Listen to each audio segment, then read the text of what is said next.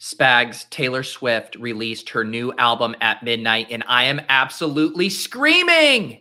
I'm dying inside because I've had to hear it since midnight in our house. But the good news, Pete, is we're going to decipher today. Did Christian McCaffrey get traded overnight, or did we imagine that? We're also going to go into an underdog battle royale to draft some teams, or at least one team today.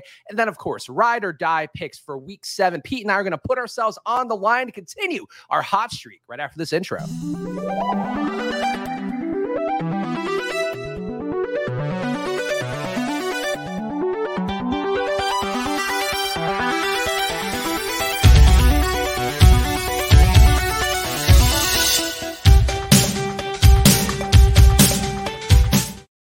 Hello, everyone, and welcome to another edition of Splash Play, the fantasy football podcast for every game under the sun. And once again, I'm Chris Spags, joined by your friend of mine, Pete Overzet. Pete, how are you doing? And how is it writing the Fantasy Life newsletter when news breaks like that overnight?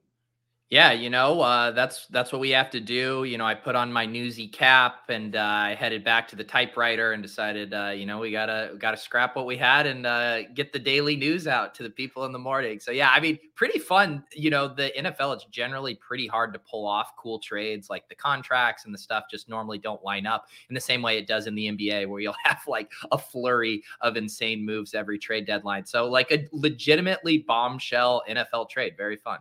Yeah, so we're going to talk about that in a second here. But first of all, guys, make sure you are subscribed to the channel. Make sure you hit the like button. Of course, here are the neon flashing lights down below. Please do all of those things to help us out on here as we reshape the channel, do some different things here. Showdown content hopefully went well for you guys out there. Pete, I explicitly said on Twitter and on the stream I did yesterday that I'm not playing Rashid Shaheed. What happens less than 2 minutes into the game? Rashid Shaheed, a 50-yard touchdown, because that's Showdown living. But that's, I think, the fun of Showdown as well.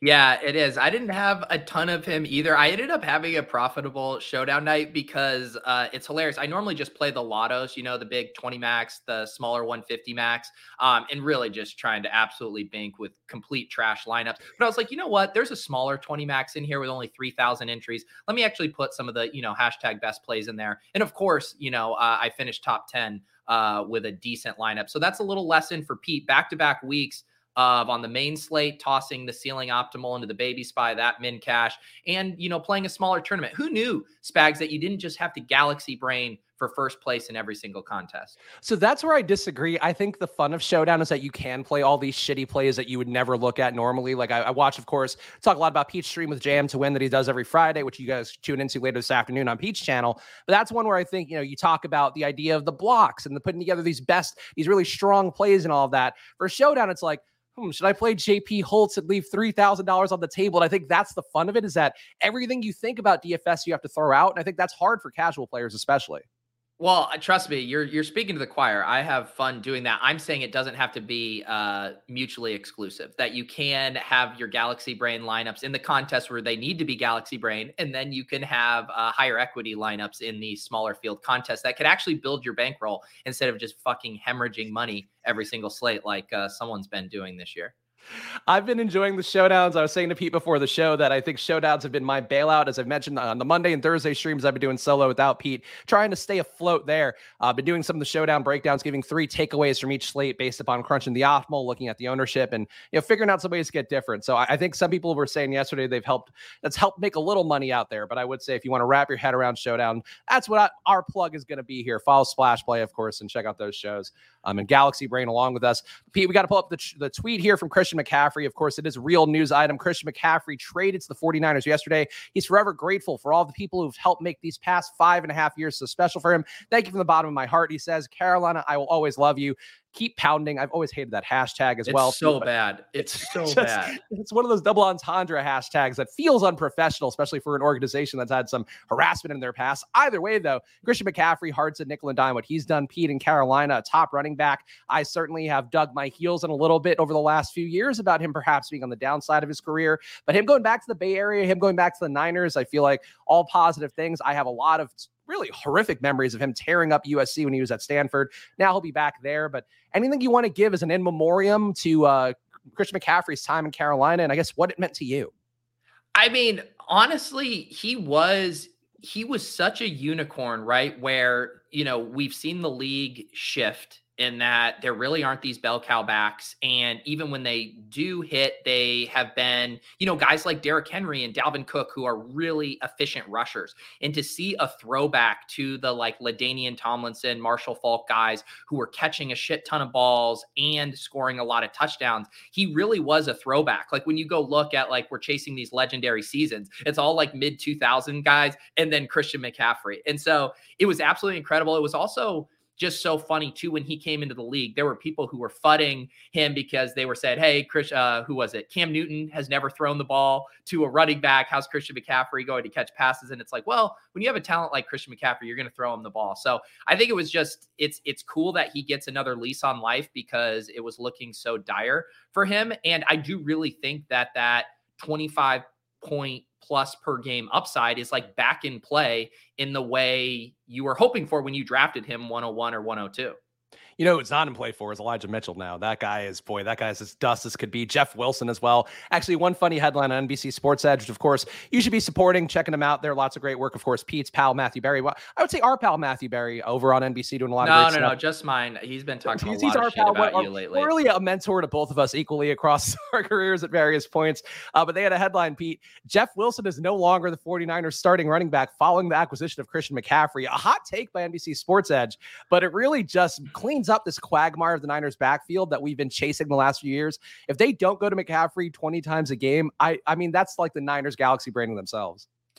Yeah, look, Jeff Wilson Jr. isn't going away. They're not going to give McCaffrey 30 touches, but I don't know how you don't spin this as a positive. It's one of those classic things too, is like, okay, maybe he doesn't get quite as many touches, but it's completely offset by the efficiency boost, the run blocking scheme, the trips to the red zone. Lord Reeves had the tweet last night. If you want to put this in perspective, I'll pull this up on the screen here as I read it.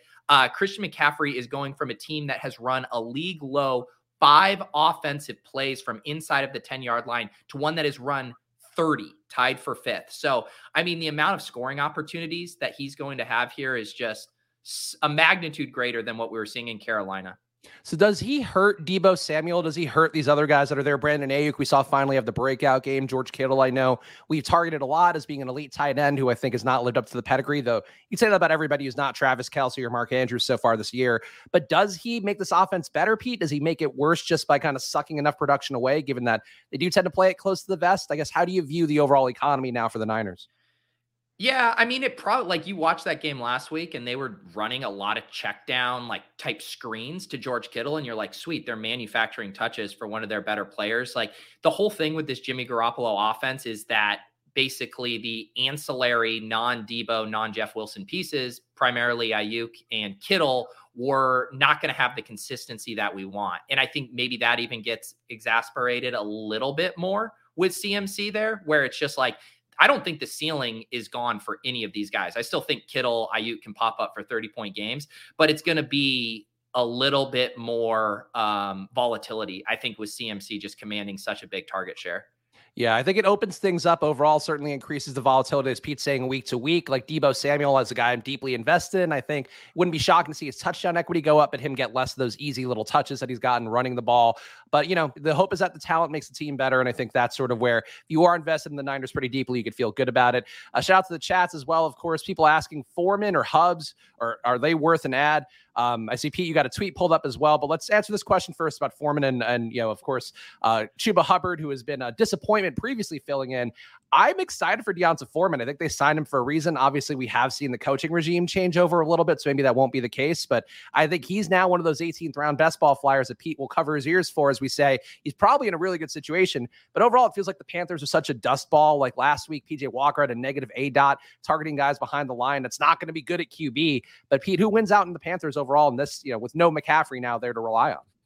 Yeah, I do really think it's going to be a true split. I was drafting Foreman as the handcuff most of the offseason. I thought he looked good in Tennessee last year, but we just had a Carolina Panthers beat writer on SiriusXM last week, and he said Chuba had been playing ahead of him in a lot of the practice situations and that the team does slightly prefer Chuba right now. That was as of last week. But like you said, I think this is going to be such a low ceiling offense that I don't know how excited you're getting about either of them.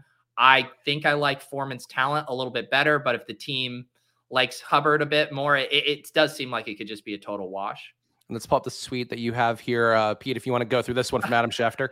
I just thought this tweet was hilarious. So if you're wondering, is CMC going to play this week? Schefter says he's scheduled to fly to San Francisco on Friday, where he'll meet his new teammates and begin to learn the playbook.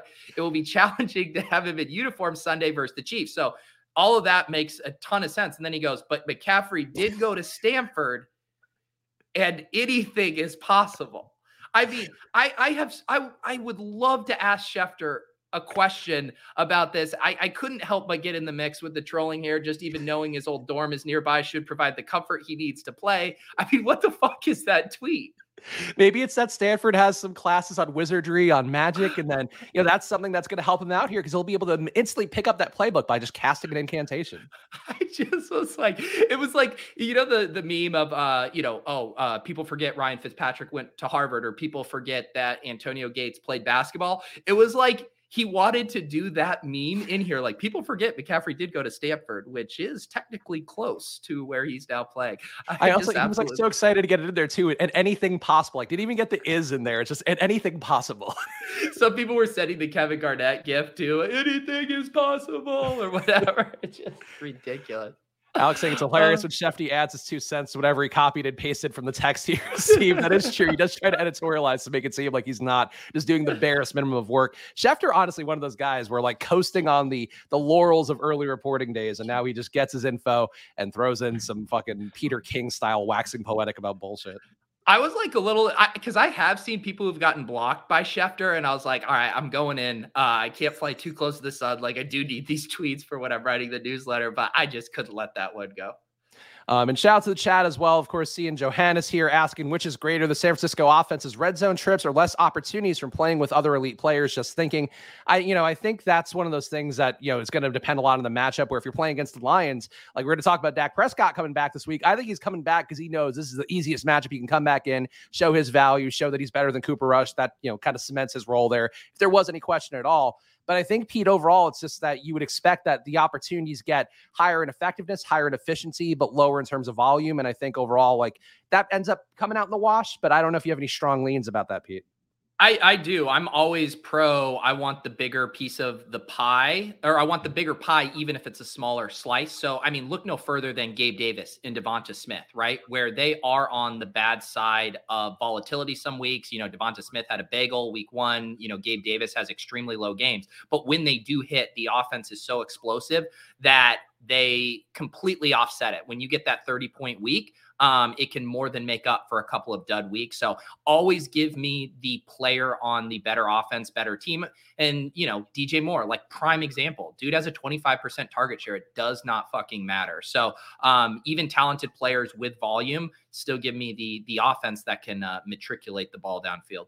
And then Brandon asking the somewhat obvious question that we probably should just answer: is McCaffrey worth starting this week or wait a week? I think if he's in there, you play him just because you need to get some scoring going against the Chiefs offense. That, I think going to come in with a tough matchup on paper going against the Niners. As I talked about yesterday, in terms of EPA numbers allowed, in terms of which is the expected points added, in terms of DVOA numbers, the Niners are a top defense in every metric, but you got to throw everything against the wall and hope something sticks, Pete. And I feel like if you have McCaffrey out there against the Chiefs and this is a measuring stick matchup, I think they want him out there, even if it is for less of a share of plays, just because he doesn't know the playbook. Yeah, I'm guessing we'll probably get decent reporting on this as of, he got integrated. He saw the Stanford sign and just immediately got electrified. Yeah. No, I do think we'll get it. My guess is they're going to say it'll probably be the Robbie Anderson thing, right? Where he's active, he's going to play, a complement of snaps, but not necessarily be the full bell cow. My guess is he suits up and gets 10 touches. And with Christian McCaffrey in that offense, you got to assume a few of those are catching the ball. And in this running back economy, I think you're probably starting him in that scenario. And our guy Jason here, we have to take this question before we hop into talking Taylor Swift news, as well as catching up on anything else Pete wants to talk about in terms of NFL Week 7. But Jason here is playing in the $4,444 Millie Maker on Sunday. He wanted to stick it through a satellite, Pete. So you are, I think, a single entry expert. We've talked a lot about the SPY. Single entry expert. As much as you do it a lot. I don't know. Thank you. Success metrics there. But how do you feel about this situation here? You can see on the screen, of course, Jason, always happy to see our Splash Play regulars. And Jason goes back as early as anybody, I feel like, watching the show. It's him and Willis who are watching us in season 1. But I think a great win for Jason. And how would you give him advice on how to approach this?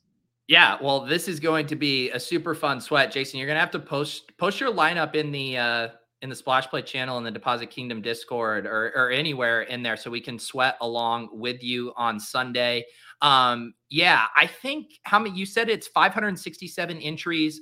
I think you will probably be the one thing I'll say that I've noticed, in some of the contests Leone plays or when we're in the game changer for Tilt Space, like when you do get in the really nosebleed stake, smaller field stuff, you do get a ton more of just like the cash optimal type stuff. Like people are way less willing to be like, all right, I'm going to game stack this Miami Dolphins, Baltimore Ravens. And I'm going to put in Waddle and Tyreek and Mark Andrews and Rashad Bateman and stuff like that. So you're going to be competing against a lot of very like high floor, high ceiling teams. And I think you play your normal game, Jason. You clearly got a good feel for things going on here. You know how to build these rosters that can get to the top. I would just say don't play scared. Like don't tense up. Don't be putting more chalk in than you normally would just because you're playing a higher stakes. I say you play to win. And I think you're going to have fun building that lineup. Yeah, I would personally just go to one of the lower ownership but still highly projected lineups. Like I wouldn't try to Galaxy Brain that much personally. I think Renpack talked about when he did the show right before the season started, where for some of the higher dollar tournaments, single entry tournaments that he would do, he talked about just pulling up an optimal, taking one or two pivots off of that and going there. I don't know that you need to be that conservative, but I agree with Pete. Like you don't play for the cash line in these kind of tournaments, Pete. You still play to win it. And I think that's the one thing where if people get these satellite entries, they tend to want to just go like, if I cash, it's still a big win. But like you could actually win $1 million. And for Jason's sake, he's got the Arnie Weinmeister card, Pete. So he's got all the luck on his side. Yeah, I mean, Jason has done everything karma-wise that you could ever want. I mean, he still has a pinned photo of him with the Mans at the Rivers Casino in Pittsburgh. I mean, what more could you want? This guy deserves the millie. Have you had a Millie Maker from like the Deposit Kingdom crowd? Like obviously you have a bunch on lulls every week, but I can't recall seeing one personally.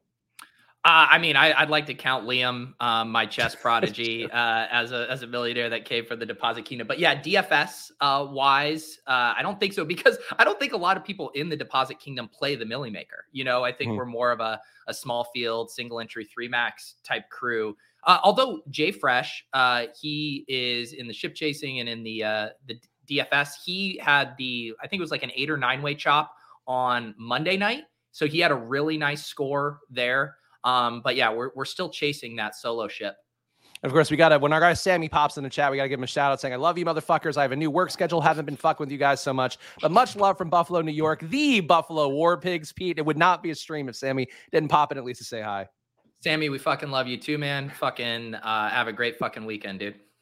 All right, let's go, Pete. Of course, yesterday, a big moment in all of our lives. Fantasy football fans lining up around the streets to listen to Taylor Swift's Midnights, Pete, which I have to say, I don't know your relationship with Taylor Swift, but mine is harried, I will say, because I had no real opinion about Taylor Swift. I find any of the fandoms out there, the Beehives, the Swifties, the Rihanna Navy especially, certainly no friends of mine out there.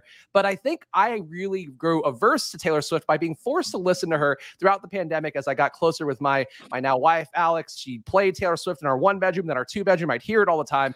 Our baby was born to shake it off. I hate Taylor Swift now as a result. Pete, what's your relationship with Taylor Swift?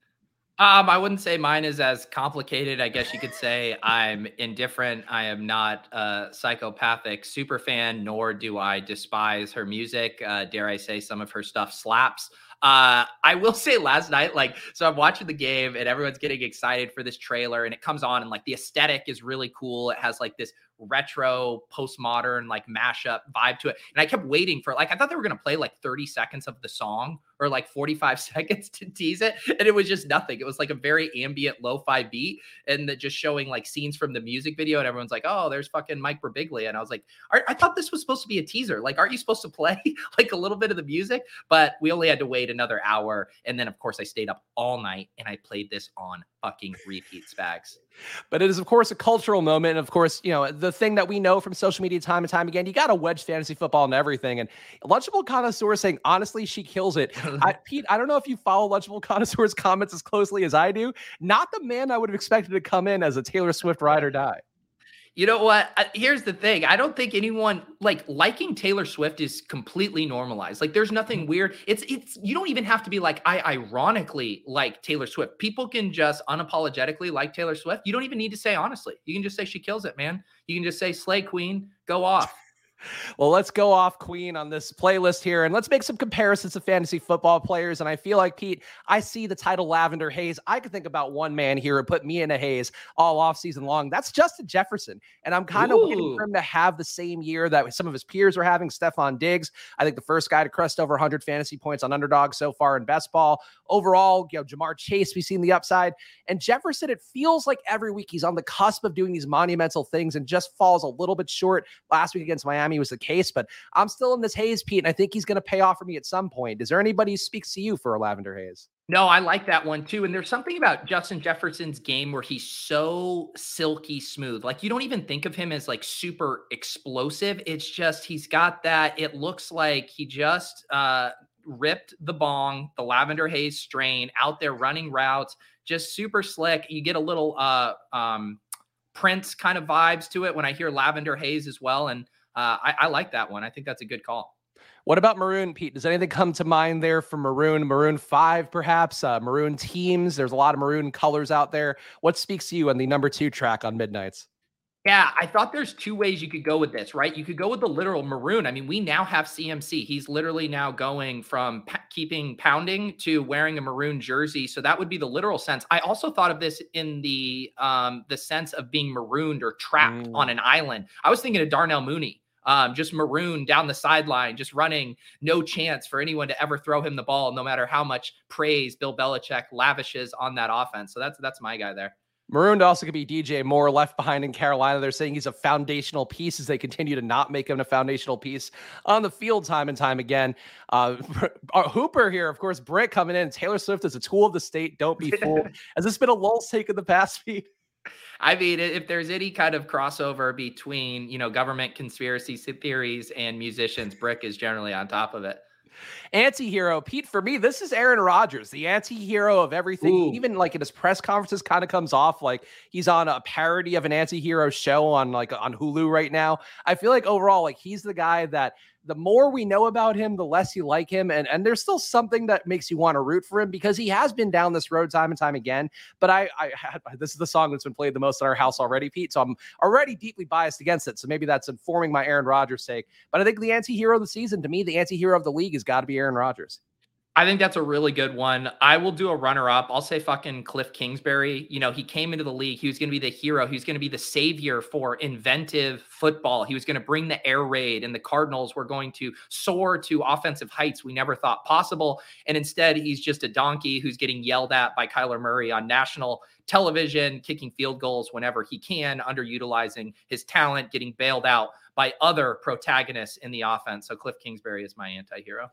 Snow on the beach. This one for me screams Miami Dolphins Super Bowl, Pete. They're passing above expectation. Tua coming back in this week. And I think the one thing that jumps out to me over and over again is just that Miami plays in a way that's fun. Miami plays in a way that's exciting. Boy, if they had gotten McCaffrey somehow, I think Mike McDaniel would have found a lot of good ways to dole him out there. But I feel like Snow on the beach, to me, a Miami Super Bowl that people have now maybe soured on, but we saw the upside those first few weeks. So I think there could be both literal snow on the beach, of course, Miami stereotypes, but also snow on the beach in terms of just that Super Bowl game flow coming to Miami. I was going to say Snow on the Beach sounds like a cocaine-themed party that the Gronkowskis would throw and charge admission to in Miami Beach. Which, and you would go to that party and have a fantastic time. If your nose would certainly be feeling a little bit worse for the wear, but that's part of the Gronk experience, I'm sure. Yes. You're on your own, kid. You already mentioned DJ Moore. I mean, this was the epitome, like CMC saying peace out, Robbie Anderson saying peace out. You're on your own, kid. You're stuck with some combo of PJ Walker this week, maybe Sam Darnold going forward. The team has already called him a foundational piece. I do truly think DJ Moore is on his own here. Midnight Rain. This goes out to our boy JJ Zacharyson, of course, the late round QB himself, the East Coast dads out there. A lot of Midnight Rain of plays being blown up last minute. If you're watching these island games time and time again, I think the Midnight Rain is really just waiting up for your showdown lineups to maybe hit first, Pete, only to find out that Rashid Shaheed scored a touchdown and nope, now you're in 5,000th place out of a million. Yeah, we always wait up for midnight making it rain from our DK account, and that just does not seem to be happening. How about this question? ... Is Eno Benjamin our zero RB league winning savior? I mean, the dude looked good last night, Spags. Eno had Yeah. some juice. So did Keontae Ingram. I'll tip of the cap where it's due. But I really just want James Conner to retire and head to snow on the beach parties with Gronk. Vigilante shit. Darrell Williams storming back into the Cardinals facility and going, hey, people were drafting me this offseason thinking I was going to be a sharp play because of James Conner's proclivity to getting hurt. And I think he needs to pull some vigilante shit because some could say he's the true Eno Benjamin that we wanted in our hearts all along. Anybody bejeweled for you, Pete? Yeah, it's Josh Allen, it's Steph Diggs, it's Devin Singletary, it's Gabe Davis because they're winning the Super Bowl. Their fingers are going to be bejeweled with that Super Bowl ring this year. It's inevitable. The Bills are winning the Super Bowl, Spags. Labyrinth to me is figuring out the Kansas City Chiefs wide receiver room. Every week you're trying to go, who is going to be an MVS week? No, it's a Juju Smith-Schuster week for the first time in 7 years. I think Labyrinth to me is just exploring the various stacks that you get into only to find out you were wrong this whole time. Who deserves some karma, Pete? Karma, this week, Josh Jacobs is going to be the stone cold chalk in DFS. Us GPP bros are going to flock to Devontae Adams with no Darren Waller. He's going to look so good. But karma, you can't just push over a photographer and expect to get a 30-point game. He is going to flop. Hunter Renfrow is going to rise from the ashes because Devontae Adams is about to get that karmic justice. Sweet Nothing, the song I sing to Kyle Pitts before he throws up his stat lines every week. Maybe this week will be different, but I just keep whispering Sweet Nothings to him, and he keeps producing Sweet Nothings on the field. So that's what comes to mind for me. Do you want Mastermind, or do you have your own Sweet Nothing? No, that's a good one. Our mastermind, it's Brian Daboll, man. How does this guy keep getting wins with absolutely zero talent? All he has is Barkley. He's making Daniel Jones look competent. I mean, imagine Cliff Kingsbury and Nathaniel Hackett with this Giants team. It would be an absolute disaster. Brian Daboll getting the most out of these guys, about to unlock Wandale Robinson. He is the mastermind. All right, there we go. So there's your Midnight's take, your Midnight's review from Splash Pay that you've all been dying for. So guys, hit that like button down below. Of course, subscribe to the channel. Lauren asking a question here off topic, but why is nobody talking about Matt Ryan this week versus the 31st ranked pass defense when he's hit 350 yards 3 games this season? I talked about Matt Ryan yesterday, Pete, and maybe we'll get into it in the Ride or Dies here coming up. But I think Matt Ryan's an interesting play going against a Titans team that gets killed by the deep ball, even by guys like Carson Wentz. Yeah, I mean, the big riddle is if they play like they did last week, which Pat Thorman had a great tweet about it. Their no huddle rate, the amount of plays they ran, obviously the amount of touchdowns they scored was just completely off the charts relative to their usual pace. And so then the question we're trying to untangle is how much of that had to do with Nyheim Hines and Jonathan Taylor being out and throwing the ball more, and how much of that is going to revert with Jonathan Taylor back in the lineup. Are they going to get back to more of a plotting game plan? But even if they middle what they did last week with what they did earlier in the season, like that's going to be really good for Michael Pittman and Matt Ryan. So I could see it. I prefer to just go back to Jonathan Taylor, though. I don't think anyone's going to play him this week. I just got him in the last round of a battle royale draft last night. Like people just don't want to play these guys coming off injury. Speaking of, Pete, battle royale time here before we hit the Ride or Die picks. Of course, you could play along with us on Underdog. Use the promo code SPLASH to double your deposit up to $100. And I wouldn't be doing my job. I saw Nez in the chat earlier. I did the Badge Bros show earlier this week. And one thing that Pete and I have always talked about is like, if we have any sort of ability to help shine a light on new creators out there that are doing a good job, we'll do that. The Badge Bros guys, I had a lot of fun doing that show. And Pete, they are grinding these Underdog streams every day in a way that feels to me completely brilliant. I know you don't have the bandwidth for it. I don't have the bandwidth for it, but Underdog is so big right now that just doing contests every day on there, like not enough DFS sites are doing it. Those guys are doing it and doing it very intelligently. So they get the full plug for me here.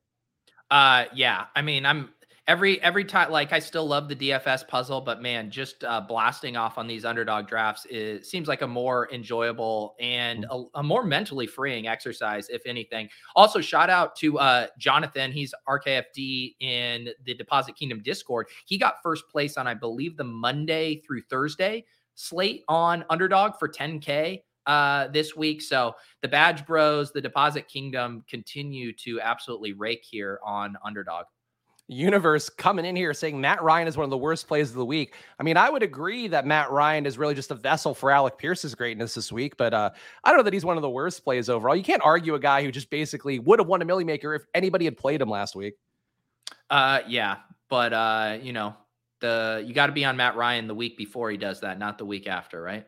That's true. That's what they always say about Matt Ryan specifically. Battle Royale format. You've been playing it more, Pete. Any new insights that have come to you? And I think it's one of the things we will talk about Battle Royales throughout the season because I think there is an edge to be found. Was talking with the Badge Bros guys about how in NBA, I think you just take FanDuel projections and try to draft according to those. But for NFL, anything new occurred to you? Any strokes of genius?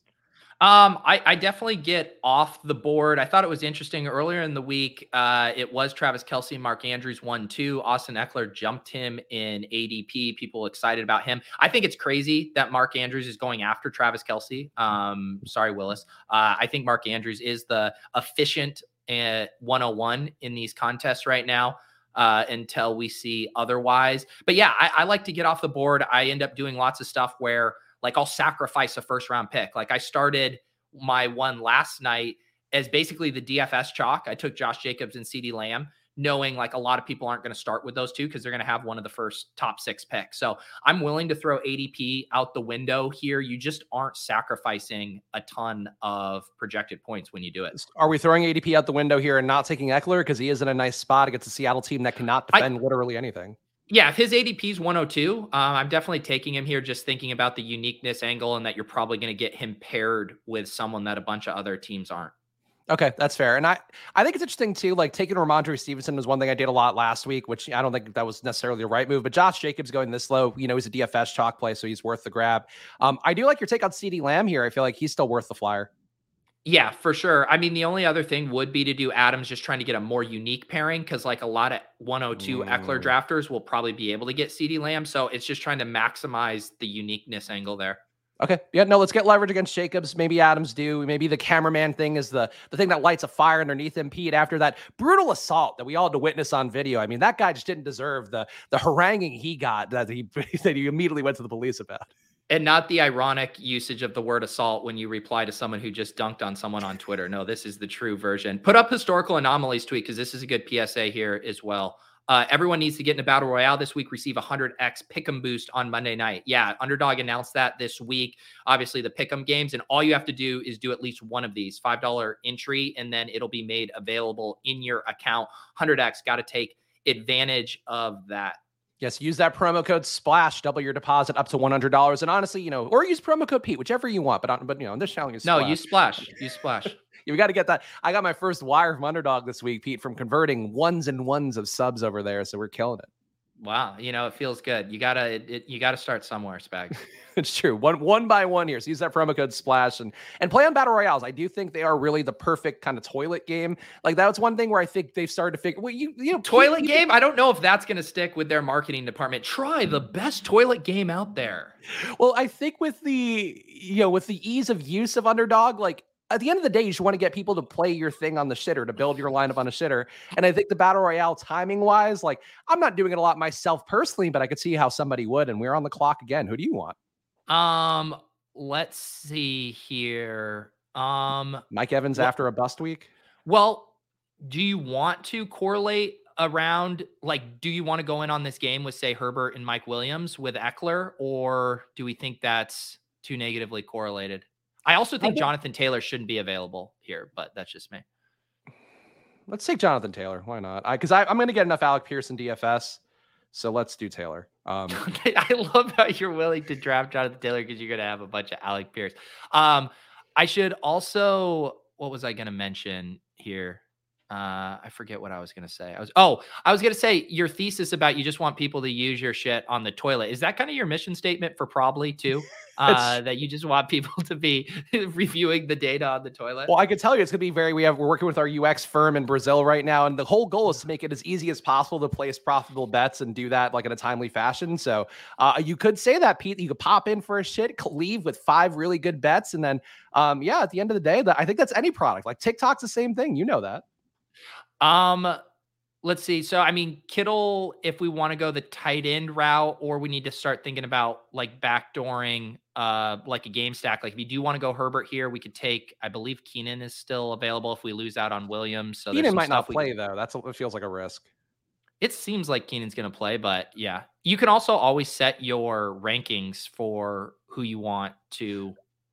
I'm going to take Mike Evans here. I'm just Okay. going to panic take Mike Evans because I think we can get Brady late. And this is one thing I talked about with the Badge Bros guys, like that. I don't think people apply enough DFS principles where if the guy busts last week and everybody was like, oh, this guy's a tremendous stack, like people just don't go back to him this week. So Brady being bad against the Steelers last week, like if he gets back on track against the Carolina team that we now actively know is playing for nothing, I think Tom Brady's going to be worth taking in the 5th or 6th round.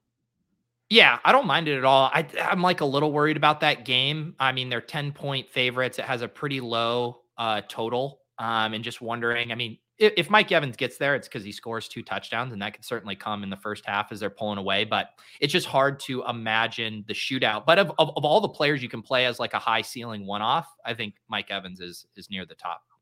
And then, yeah, John noticing that I am, in fact, level 1 badged up now, Pete, just in time actually to do the Badge Bro show. So I wasn't a complete fraud on there. But yeah, I'm a Badge Bro now, Pete. And I think that's the important thing to remember is that I'm just an influencer, just an average influencer, not one of those high level ones with the red badge. Well, it gives you kind of credibility. Like you can't, claim to be an underdog influencer if you actually haven't put in the time in these draft rooms battling the Badge Bros. Yeah, and again, honestly, I really think they've made it a lot of fun. Like, we're financially motivated to plug them, and we also just love the guys. Like Pete's an investor, and we've known the people for a while over there. Spags, you are so incapable of doing a normal plug. You have never done a normal plug. We are financially invested in the Badge Bros succeeding. Well, not the Badge Bros. They'll get underdog succeeding, but we are like, you got to say like, oh, we're not like, I'm not unbiased, but I just think it's a fantastic experience. A lot of fun for everybody, for the whole family. God, let's, I think we take Kittle, right? Or can we correlate our Herbert with Eckler? Well, but you take Kittle and then you can get either Herbert or Brady, right? Okay, you know what? Classic Galaxy Brain Pete here. Solid draft strategy. But to be clear, I have no financial motivation for the Badge Bros. Like they give all their money to us. I swear to God, like if you guys ever get married, your vows would have caveats in them. You'd be like, you know what, yeah, we've had a lot of good times, but there's been some shitty times too. And then Spags goes on a whole digression that says, I do. All right, Brady or Herbert, which one? I think I kind of like the Brady. Just we probably want Eckler scoring a couple rushing touchdowns for that to get there. Okay. I'm good with Brady. All right. So our team here, Tom Brady, Austin Eckler, Jonathan Taylor, Devontae Adams, Mike Evans, George Kittle. We did not get a guy after a 35.5 ADP, which is something I've been trying to do more of because those guys go undrafted a good enough amount, but really solid floor team with certainly a ceiling as well. Yeah. I think, I always try to think through it. Like if I'm super chalky, then I definitely want a sub or, 35 ADP guy. I'm kind of hoping that Adams Eckler pairing at the top is unique enough there. And then also, we reached for Jonathan Taylor ahead of ADP. Maybe we have some uniqueness angles. All right, so we got the ride or die picks graded by Willis right before the show, so we can see them live here. Though I did take a peek here, and Pete, actually, I think a historical anomaly of our own. Shout out to, of course, historical anomalies in the chat. This is one of our first ties, a tie in week 6 between us. What? You want to guess what the score was in this tie? It had to have been 0-0. No, it's in fact. So we have hit at least one every week. We both just hit literally one. So it was 10. Oh, so it's just we each got one 10-pointer. Yep. So you got Ja'Marr Chase in the winning Millie Maker lineup. That paid off for you. Me was Stephon Diggs outscoring Cooper Kupp by 10+ points. So wow, we're keeping it going. We're getting the low probability bets every week, Pete, but they certainly are, getting a little bit thin sometimes. Okay. All right. Well, it's good to know that this is how this went. I do think I'm going to cover some ground this week, though. Did you see it? We have to address one critique before Pete, of course, gives the rules for our ride or die game. Did you see that Frankie called us out in the YouTube comments saying like, oh, the reason you guys are hitting more 10-pointers is you've gotten soft. And I don't think we've gotten soft. I think we're still taking very hard bets every week. It's just that now Pete and I know like, oh, here's what's a fair 10-pointer versus here's what's us just nickel and dime each other for the sake of being mean. I mean, this is what I would say. There's a dynamic here where Spags and I've explained this before. You got to give action to get action. If I just stonewall Spags on every one of his bullshit, then I'm not going to ever get away with any of my bullshit. So that's part of the song and dance. Now, in a perfect world, Spags, we would have like a true, individual here to officiate, to arbitrate this kind of thing. And they would be the ruler on all of this and catch all of the bullshit. But frankly, we don't have that. And so everyone's stuck with the current setup. Yeah, we were in the hunt for our mentor Matthew Berry to come and do that every week, but unfortunately got slightly outbid by NBC, just by like this much. Yeah, we need to convert a few more underdog referrals before we can afford him. All right, first game on. Actually, give Pete the rules here for the ride or die picks, of course, so everybody can play along at home with our silly esoteric game. Yeah, we are going to go game by game and each give one hot take pick. It doesn't technically have to be a hot take pick, but you'd only get 1 point for a lukewarm pick. I'd call that something that has a 50% chance of hitting. Say you're just taking a team on the spread or taking the over under. If you get a little spicier, maybe a teammate outscoring another teammate who's projected for more points, that could be like a 3-pointer if it has around a 30% chance of hitting. And then, of course, what Spags and I usually do is pull up from half court, yell buckets, and brick it off of the backboard. That is, in fact, a 10-pointer, something with a sub 10% chance of happening. And that's truly where all the fun is at anyways. Yeah, so that is why you get hot takes on the thumbnail, because we are trying to do the best we can to not give you guys the chalk plays. You go to the Swolecast, get your best Frito-Lay's lineups on there. But here, Pete, we get a little bit thin. Ooh, listen to that pour. Take a big sip for everybody, too. Did you spill on yourself? I just spilled a little on my new sweatpants, too. I'm tilting. Oh, but the best pours are the ones that you spill a little bit, because that's the best audio. Stop it. That's Atlanta, 20.3 implied points. Cincinnati, 26.8 implied points. A game that on paper looks like Cincinnati defense should be rolling, whereas the Atlanta defense should be rolling over, Pete. But what do you want in this one with the Bengals and the Falcons? What do you have the over under at for this game? 47 right now. 47. So I think this game has such a wide range of outcomes. In Pat Thorman's snaps and pace column, he actually had to create a new section for this one. It wasn't in the pace up or the pace down. It was basically like this could go any direction. Let's go on the high end. Let's say this clears 56 points. That's 10 over the total, right? Yeah, 57 would be 10 over the total. All right, 50 over 57 in this game. Pete's official 10-pointer. Okay, so I like where you're going with this. I kind of think this is the week, and I don't want to commit to it, but a Marcus Mariota stack, Pete, what if that stack were to get over, I'm looking at the numbers here, it seems like over 38 fantasy points would be the stochastic projection mark, 10 plus whatever they have. But I think what do you mean by stack? So like Mariota +1. Mariota +1, and you're able to get. Are you including if Caleb Huntley scores 25? Are you including that as a stack? You got to have more qualification. Okay, so you're saying a wide receiver or tight end with Mariota, so you're going to get to cherry pick the highest scoring one. Mm-hmm. Over 38 points? No way. No way. That's not a 10-pointer.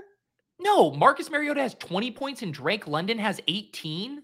That's a classic 3-pointer. Stochastic has Mariota at 17.7 and Drake London at just under 11. Yeah, so do the math on that. So I think it's all right. Let's go over 40. Is over 40 enough? No. 42. I'm looking here at, all right, I'll give you over 42, Mariota and a pass catcher combined. The thing that you're not baking in there, Spags, is if they get there, they're also getting it with the 3-point 100-yard bonus for the receiver, which is not baked into those projections. No, nor should it be, because what if he gets 99? That happens more than often enough. Pete, we got Neil Catermole here, which is a name I've not seen before, so we just have to say hi. Hey, guys. Hi, Neil. Hi, Neil. Next game up, Indianapolis, 20 implied points. Tennessee, 23 implied points. Pete, this game is one where Matt Ryan, I don't know if you heard earlier in the show, 350 plus passing yards in 3 games. I think this game includes 100 yards and a touchdown for one Alec Pierce. Is that a 10-pointer? Sure. 100 yards and a touchdown for Alec Pierce. I will give you a 10-pointer. Thank you. Let's see. I want to do something with Jonathan Taylor. I feel like, if he goes for 30, he's probably in the winning Millie Maker lineup. I'll just say Jonathan Taylor in the winning Millie Maker. Okay, that's an easy one there. Winning, hopefully, Battle Royale running back as well. Green Bay, 23 implied points. Washington, 18.5 implied points. No Carson Wentz in this one. It is Taylor Heineke season. Perhaps soon Sam Howell season. We'll find out there. But what do you want, Pete, in this one with the Packers and the Commanders? This is the Romeo Doubs breakout game here. Been racking up air yards. I see him projected at 13 points. Give me a 10-pointer, Romeo Doubs over 23 points. Okay, I will give you that, Pete, if you will allow Allen Lazard over 23 points, also being a 10-pointer. No, because he's projected for more points, so he would have to be over 25 What? points. So are you just like, is ETR like really this different from Stochastic? Because Stochastic has Lazard at 11.6, Dobbs at 11.9. 14.9 Lazard, Damn. 12.8 Dobbs. Should we be averaging Stochastic and ETR's projections like to build, like, is that what the move is, the plus EV move at this point? No, the plus EV move is you and I bickering, and that would eliminate bickering. All right. Lazard then over 23. Is that fair? No, that's what I just did for Dobbs. 24. I mean, I trust Stochastic's projections, and Lazard can get more deep targets. I'll give you that. How about Alan Lazard scores double Romeo Dobbs? There's no way they're both clearing that. So if you're right on Alan Lazard, then you're going to be right. So why don't you take double Dobbs then? Because that's not a good bet for me. Because he's projected for less. I don't know about it's better for you. Projections. Fine, I'll take Lazard, I guess. But I feel like we now need to average out Stochastic and ETR's projections as a metric, as a baseline for us. No, I don't trust those shitty projections. All right, fine. Double Lazard. Lazard, nice deep ball matchup for him, I think. 2 deep targets per game for Lazard. Tampa Bay, 26.3 implied points. Carolina, do you know where the over-under fell to this in this game? Well, when I had looked yesterday, I thought it was 40. What's it at now? 38? It is at 39.5, and Carolina's implied points are 13.3, which might be the lowest I can recall seeing in my entire time pulling data into an Excel spreadsheet. Yeah, it's absolutely atrocious. Let's lean into this kid though. Can you give me 10 points for DJ Moore outscoring Mike Evans by 5 points. Okay, that seems fair. It seems like a 5-point difference in projection on Stochastic right now favoring Evans, so that would in fact be a 10-point swing overall. I will take a Brady stack in the Millie Maker winning lineup. Okay, Brady with any pass catcher? I guess I could just say Brady because that's enough. But yeah, I'll say Brady in the Millie Maker winning lineup. You could get okay, Brady winning Millie Maker. Next game up, we got Cleveland, 19.5 implied points. Baltimore, 26 implied points. Big favorite at home in this one. I guess I'll go first in this one and take. Is Bateman going to play? Do you think? He was. I believe I saw he was back at practice yesterday, right? Yeah, I think so. But they signed Jackson this week, which seems odd if he's coming back. Yeah. I'm honestly not sure. I haven't seen the updated practice report. All right. Let's say one of Rashad Bateman or Devin Duvernay outscores Mark Andrews. Is that a 10-pointer? No. It's a 10-point differential in projection. You have 2 cracks at it. If you pick one of them to do that, that's a 10-pointer. Okay, well, Bateman if he's in, and then if he's hurt, Duvernay. Okay. That's fine. You can have a backup, but not both. That's a cheat. I just want to eat. I want them all. All right, what do you want? Stop it. I will do. Let's do something really spicy. We'll do a 10-pointer. Jacoby Brissett outscores Lamar Jackson. Oh, okay. That feels, man, that's not like really a 10-pointer, but it's a good 10-pointer. I'll give you that. I'm seeing 10-point. What to give me the stochastic spread and projection on those two? No, you're right. It is over 10 point. They got Jacoby Brissett projected for under 13.9 is what they have him projected for. There you go. There you have it. Brissett stack's kind of interesting because it's not going to pop up in an optimizer. I'll tell you that much. No, and Amari just keeps hitting every week. Njoku's been good. I don't mind it. Yeah, Galaxy brain there, but maybe honestly, if that wins the spy and we don't play it anywhere, I think I'll be a little bit bummed. The Giants, 20 implied points. The Jacksonville Jaguars, 23 implied points. The over under this one, Pete, is 43. I will say it goes under 33. 43 under 33. Okay. This is the Travis Etienne breakout party. I will make it really clean. I'll say Travis Etienne in the winning Millie Maker lineup at 5,400. Okay, so do you think this is going to be a high-scoring game? No, but in, Dayball, my mastermind, I think this could, I feel like the Jags have been all over the place, right? Where they showed so much promise early on, and then Lawrence has had a couple of bad games. I could just see things getting on the right track here, though. Yeah, I know the Underdog Stats versus Film show, which I've talked about. I think you guys should just add to your repertoire and listen to them in the background because those guys do a great job going game by game. They were talking about how the defense of Jacksonville last week was like a criminal enterprise, basically, that they just should not have allowed Matt Ryan to do that stuff and didn't solve anything. So some bad signs of the coaching staff. Isn't it crazy how What? quickly things change. I mean, they were top 5 in defensive DVOA, I think, after week 2 or week 3, and Mhm. then they're getting like lit up by Matt Ryan without Jonathan Taylor and Nyheim Hines. Just super bizarre. Well, Pete, I may know a person or two behind the scenes of Football Outsiders, and I will say that like the first 5 weeks of DVOA is a little bit tough. Like that's why they put in another projection that uses like their preseason evaluations because like DVOA doesn't stabilize till like week 6 or week 7. So go get it at footballoutsiders.com/subscribe because it's about as effective as it'll be right now. But Classic also, Spags plug. The data might be a little shaky, but you still should subscribe. no, but it's like good now. I It'll be good. know, I know. But it's like, remember last year, like the Panthers were number 1 in DVOA like the first 4 weeks because Darnold was running hot. The defense kind of got lucky. And then it's like, oh, never mind. They're really bad. And you kind of figure that out once the team finds their depth. Yeah. Next game up, we got Detroit, 21 implied points. Dallas, 28 implied points. On paper, this looks like a Dak Prescott smash spot. Pete going against a Detroit defense that is now officially the worst in the league in every possible metric. So what do you want in this one? I'm going to do what I think is just a classic 3-pointer. So CeeDee Lamb is going to be mega chalk this week. I see him projected as the even highest ceiling wide receiver. I'm going to just say Amon-Ra St. Brown outscores him for 3 points. Okay. I will say, and what are the ETR projections for Lamb versus Gallup? Lamb, I see 20. Gallup, I see 12.4. So I will say that Gallup scores, I guess, 2 more points than CeeDee Lamb for a 10-pointer. Sure. Okay, cool. Yeah, I think CeeDee Lamb chalk shaping up pretty heavily. Also, Willis saying Elijah Moore out on Sunday after he requested a trade.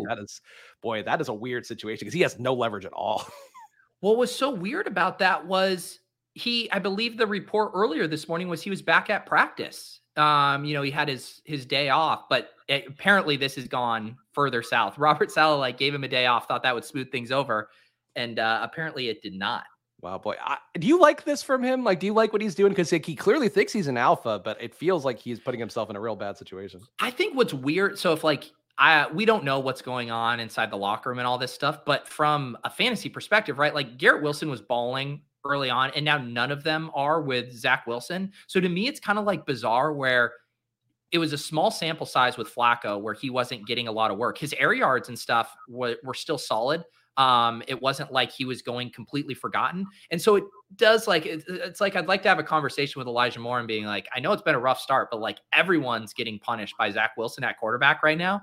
It's like, I don't think it's a you thing. So I don't know if I like this route from him. I think they should just bench Zach Wilson, put Joe Flacco in, and everyone can be happy again. I mean, Elijah Moore getting targeted 8.3% of the time that he's on the field playing a snap. Only a 60% catch rate for him, which is low on the team. They're a little bit ahead of Garrett Wilson. I don't know. Elijah Moore, I don't know if he's played as well to justify it this year. Justin thinks the Chiefs need to trade for DJ and Elijah Moore so they can play 3 more receivers at once. More and more is all the better. What do you want in this game, though, Pete, with Jets and Denver? 19 implied points for both, so it is currently a pick 'em. Actually, I love that trade. Can we get a Sky Moore for Elijah Moore trade? You just want Sky Moore to be anywhere he might play. Yeah. Sorry. What were Jets and Denver? Oh, Jets and Denver. Okay. Let's see here. I do not want any piece of the Broncos right now. What is the line on this? Line is a pick 'em. It is a pick 'em. Wow. Let's see here. Garrett Wilson target boost coming, huh? Mm-hmm. How about this? I see. Man, I'm feeling so uninspired. This from Lunchbowl Connoisseur. I hope Moore takes his shirt off next game. See those pecs. Wow. God, why am I feeling so uninspired here? Let's do Breece Hall. How many points do I need Breece Hall to outscore Russell Wilson by for 10 points? So Stochastic has 18.3 for Wilson, 14.97 for Breece Hall. So let's say 15. I feel like he's got to outscore him by like 7, let's say. All right. I'll do Breece Hall outscores Russell Wilson by 7. Okay. Yeah, there we go. So that's an interesting one to go with, and certainly a logical one. Melvin Gordon scores 2 touchdowns. Is that a 10-pointer? Yeah. Okay. It's got to happen at some point. And I do really think like he's going to get fed. Nathaniel Hackett is just such a plastic bag floating in the wind that he's gonna be like, all right, now I got to give Melvin Gordon 18 carries, but 2 TDs is still a big mark to clear in this total game. Yeah, I don't think there's a high probability of that one, but that's why it's a 10-pointer. Houston, 19.5 implied points. Vegas, 26.5 implied points. Chalk Josh Jacobs in this one, Pete. And I will say that Josh Jacobs, despite being chalk, outscores his stochastic projection by 10. They have him at 20.99. I think he gets 31 fantasy points in this game. All right. Yeah, that is certainly a 10-pointer. I'll do a similar one as I did with my CD Lamb in ARSB. I'll do another cheeky 3-pointer. I'll say Dameon Pierce outscores Josh Jacobs. Ooh, that is very cheeky. It's just like, I don't see how Jacobs fails. I don't know that he wins you $1 million, but I don't see how he fails. Like, he feels like Ramondre to me a couple weeks ago or last week. Right. But to that point, like, I think that's a really good comp. I mean, he had that last touchdown at the end. Like, he would have not have paid off the combo of his salary and ownership if he doesn't get that that TD at the end. And same thing with Josh Jacobs at 6,500. If he ends up being like 40% ownership, like, he needs to get at least 25 to bury you. Yeah, no, that's a fair point. So we'll see. I'm playing Jacobs, I think, with the field, but not going to go crazy on it. Seattle, 22.5 implied points. Chargers, 27.5 implied points. Pete, what do you want? Yeah, this game should be fun. Highest over under on the week. Should be getting Keenan back. It feels like everyone is down on Mike Williams. His ownership is really low right now. I'll say Mike Williams in the winning Millie Maker lineup. So there you go. As Willis noted, I've now given 3 Millie Maker picks: JT, ETN, and Mike Dubb. There are the I answers like Mike to the Williams, test. especially if Keenan doesn't play, and I think they might hold him out for one more week with the bye coming up. Obviously, check the news items on that one over the weekend, but there was one quote he gave this week that made it sound that way. I will say in this spot, man, Austin Eckler outscores Kenneth Walker. How many points does that take? How many points do you have to outscore him by for it to be a 10-pointer? To outscore who? Kenneth Walker. Outscoring who? Eckler has to outscore Walker. Oh, I mean, I'm seeing a 5-point gap in their projection. So yeah, that's right. So you want the Eckler side? Yeah. So Eckler by 15? Then you get him 15. Yeah. Okay, I'll take that. I just think Walker is not going to be good chalk. So that's 10 that I want to take this week. Kansas City, 25.5 implied points. San Francisco with their new running back, Christian McCaffrey, 23.5 implied points. Pete, what do you want in the Super Bowl rematch? What do you have on the gap in projection between Kelsey and Kittle? Kelsey is at 17.6 on Stochastic, 12.5 for Kittle. Okay, so that would be a 5-point gap? Yep. I'll say Kittle outscores Kelsey by 5 for 10-pointer. Okay, I think that's an interesting one. I like that. I can tell the when your voice just dips down a little bit there, you're just like, game recognized, game well played. I can hear it. That's me realizing, Pete. That's Pete's 1 10-pointer for the week that I have to keep up with now. I will say, okay, McCole Hardman outscores Travis Kelce. Is that a 10-pointer? Yes, that's a 10-pointer. And then Sunday Night Football, we will pick our showdown captain without doing any diligence on this part. Pittsburgh, 18.8 implied points. Miami, 25.8 implied points. Pete, who will be your showdown winning captain on Sunday Night Football? Well, we did just get some news here as well. We have Pat Freiermuth and Kenny Pickett clearing the concussion protocol. So both of those guys should be in. I'll say Tyreek Hill though, winning captain lineup. And I'm gonna do something I like to call leveraging against that play. I'm gonna take Jalen Waddle showdown winning captain. Classic leverage spot. And our last question here from Brock before Pete goes over to SiriusXM to go do his show on there. Fellas/chat, which side would you rather have? Chubb and Gabe Davis, or Mixon, Jacoby, Robinson, and Dubs? I think I would rather have the Chubb Gabe Davis side, Pete, but that's a tight one. This is getting me warmed up for SiriusXM. This is a look into my future for 2 hours. Yeah, I mean, I like those pieces, but the roster spots end up being so valuable, right? Because you often have to ask yourself, who are the 2 people you're cutting if you're on the Brian Robinson or Dobbs side, right? And I'm guessing that ends up, like, I prefer to have the studs and then be able to churn those roster spots. Because it's like, say you're able to pick up a Tyquan Thornton, a Wan'Dale Robinson, like, I don't think those guys are going to be that far behind Dobbs and Brian Robinson as value. So I always get the best players in the deal. Chubb, a big upgrade on Mixon. Gabe Davis, a big upgrade on Jacoby. Give me the studs. All right, there you go. So, Pete, give the people the plugs here. Of course, they can follow you at Peter Overzet. They can follow me at Chris Spags. They can follow this show at Splash Play Pod, but they can go hear more content for you for a few hours coming up in a mere 8 minutes. Yep. SiriusXM at 11. Matthew calls in every Friday, so you can tune into that. And then I'll be back for my GPP show at 2 p.m. with JM. Been getting lots of good feedback on that, how to approach the slate from a single entry 3-max mindset. JM always cooking up very unique ideas that are not generally on my radar. So it always kind of like reorients me heading into the weekend. So I recommend tuning in for that.